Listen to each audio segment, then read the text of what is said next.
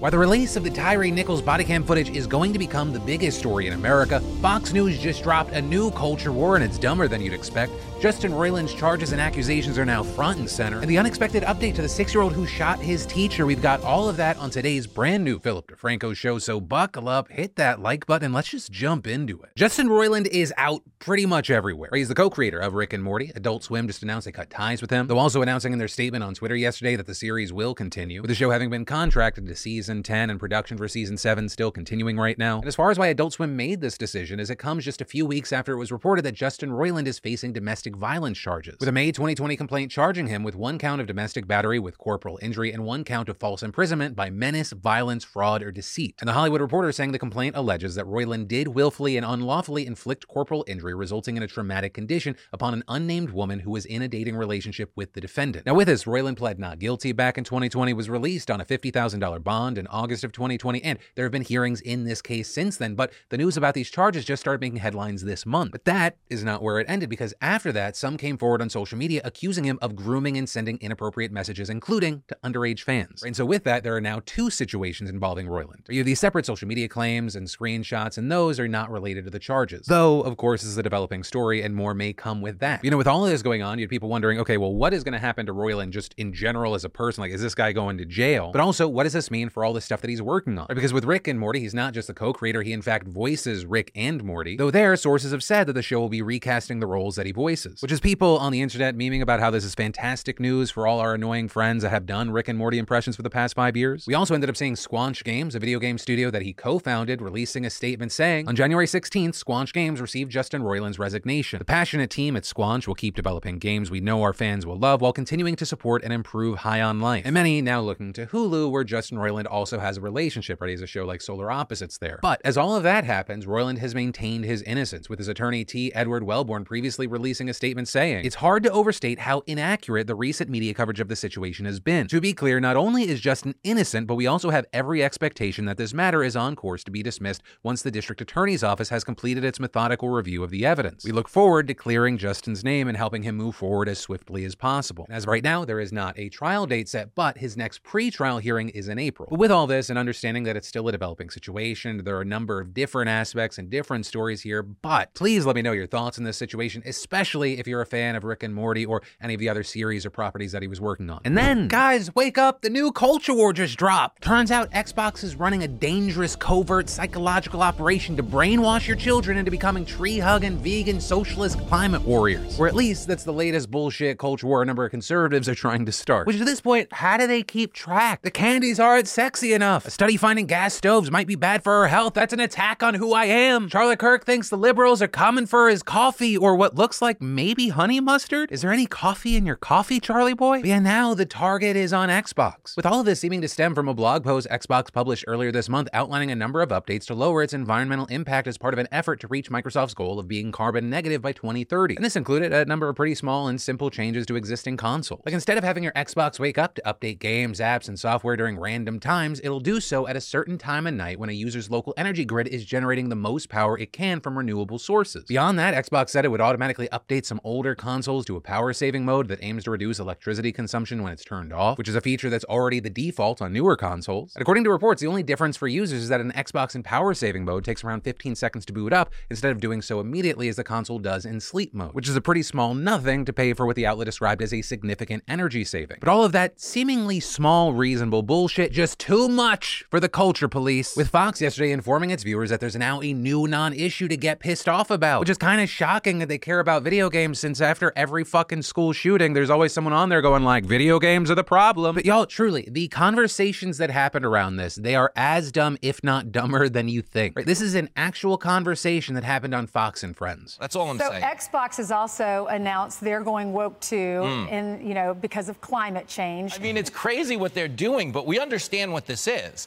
It's not that it's actually going to offset emissions, okay? The level of reduction is infinitesimal, but they're trying to recruit your kids into climate politics at an earlier age. Make them climate conscious now. Yeah, I didn't think of that. You're right. They're going after the children. Of course they are, but they're one day away from framing the situation as Xbox is grooming your children. Won't someone please think of the children who have to wait 15 more seconds to load up Grand Theft Auto and kill hookers? Which, side note, the idea that only kids are playing video games, like, we just gotta throw that shit out the window. Because because internal data from Microsoft shows that just around 10% of Xbox owners are under the age of 18. But this is Fox News, baby. We're not gonna let the truth get in the way of the headline. It doesn't taste like a nothing burger if you pour on a little rage. It's not just Fox News. You have the conservative Young America's Foundation group tweeting that the woke brigade is after video games, sharing an article from the right-wing website The Blaze that claim that Xbox will force gamers to power down to fight climate change. This also despite the fact that the settings that we're talking about are things that users can go in and change. Once again, they are not going to let the truth get in the way of a good narrative. This including conservative lawmakers like Ted Cruz, who tweeted, "First gas stoves, then your coffee, now they're gunning for your Xbox." With Twitter only using the opportunity to add the extra context warning on the post explaining that it is not a mandatory feature. Also, once again, on the gas stove note, like,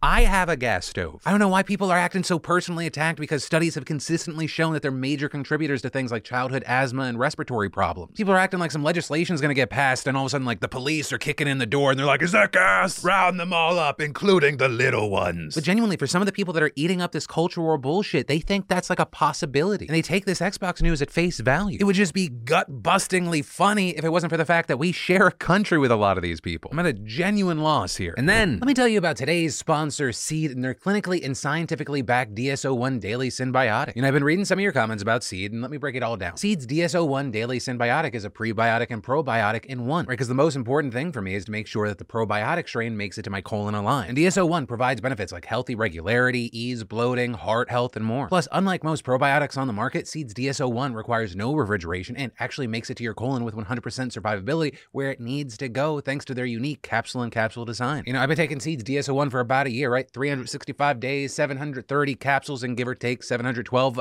healthier and easier poops. I said it. Let's cut through the bullshit. If that part of my life is not good, the rest of my life suffers. And honestly, my gut health has never felt more supported since taking Seed's DSO1, and I've been getting friends, family, and some of you on the Seed train. And in your first month, you'll receive this refillable glass jar and travel vial with a 30-day supply. And after that, they send monthly refills that are sustainably packaged. So make a change in your health. Go to seed.com/DeFranco and use code DeFranco to get 25% off your first month supply of Seed's DSO1 plus free shipping. And then, remember the teacher that got shot by her 6-year-old student? Well, now she's suing the school, and when you get the details of the story, I think you're gonna go, yeah, makes sense. So to start off, most importantly, the teacher, Abby Zwerner, is going to be okay. According to an announcement from her lawyer this morning, she's at home and recovering from the whole situation. But we also received some wild information from Abby's lawyer during her statement, starting with a claim that the administration at Rich Neck Elementary was warned 3 separate times before Abby was shot that the boy might have a gun. And each of these times, they decided not to act. So according to Abby's lawyer, Abby told the admin that the boy threatened to beat up another student around 11:15 a.m. And at 12:30, another teacher searched the boy's bag and told the admin she thought the boy had the gun in his pocket at recess. But they chose not to do anything because, quote, well, he has little pockets. Then around 1 p.m., a third teacher went to the administration with another student, and that student said that the shooter showed him the gun at recess and told him he would shoot him if he said anything. Still, allegedly, the administration does nothing. And then finally, a fourth staff member asked to search the boy's bag for the gun, only to be told no because the school day was almost over. And then finally, Abby was shot, with the lawyer wrapping this all up with the announcement that Abby has decided to sue the Newport News School District. So we'll obviously have to keep an eye on how that specific part goes, but we also do have other information. Starting with the initial question that almost everyone asked, how the hell did the boy get the gun in the first place? There, you had the parent's attorney coming out saying that the gun was purchased legally, claiming that it was safely stored on a shelf over 6 feet off the ground in a closet, and it had a trigger lock. Though that attorney reportedly was unsure how the boy managed to remove the lock because it required a key, but also going on to explain that the boy has an acute disability and was under a care plan that required a parent to come to school with him every day and attend classes, with reportedly the week of the shooting being the first week that this did not happen. And according to the family's attorney, the boy was in a facility undergoing psychiatric care after the shooting. So take those claims as you will, the investigation's still ongoing, but also that's not even the end of the story, because we've also seen the community rushing to the school board meeting last week calling for the superintendent, George Parker III, to be fired. And the reason the parents are using to call for his job boils down to safety, saying he just hasn't done enough about the systemic problems that have led to serious safety concerns within the district. So the school board is now set to meet this evening to vote on a separation deal for Parker, as well as choose an interim superintendent. And then finally, as far as the school in general, Rich Neck Elementary is slated to return to classes on Monday, January 30th. And so for now, we have our eyes on this. There are a lot of big claims, there are a lot of new updates, and more to come. And then, Memphis police killed an unarmed black man by reportedly beating him like a human piñata. And if the video of this, which is set to be released somewhat soon, either this week or next week, is as it has been described, this is going to be the biggest story in the country. Right, so let's talk about some of the details we know right now. Tyre Nichols was a 29-year-old black man who was killed by 5 Memphis police officers a few weeks weeks ago, all of whom were also black. They had pulled over Nichols due to him allegedly recklessly driving the previous day, and this next series of events is what the police claimed happened. Right, so according to the police, a confrontation happened when they stopped him, after which he fled on foot. They then allegedly chased after him, where another confrontation happened before he was taken into custody, saying Nichols then complained about a shortness of breath, so an ambulance was called. Nichols was then taken to a hospital. He was in critical condition and he died a few days later. Although as of right now, they're not saying any official cause of death, with that report having not been released to the public yet. Though today, a preliminary autopsy commissioned by the family found that Tyre Nichols had extensive bleeding caused by a severe beating. But the authorities seem to have a pretty good idea of what actually happened here, because they have footage of this incident, also leading them to fire the 5 officers after an administrative investigation found they violated department policies. In particular, they used too much force, didn't intervene to stop the beating, and didn't render aid to Nichols. We also have a slightly better idea of what went on because the footage was seen by Nichols' family and their attorney yesterday, and this is how the lawyer described the video. He was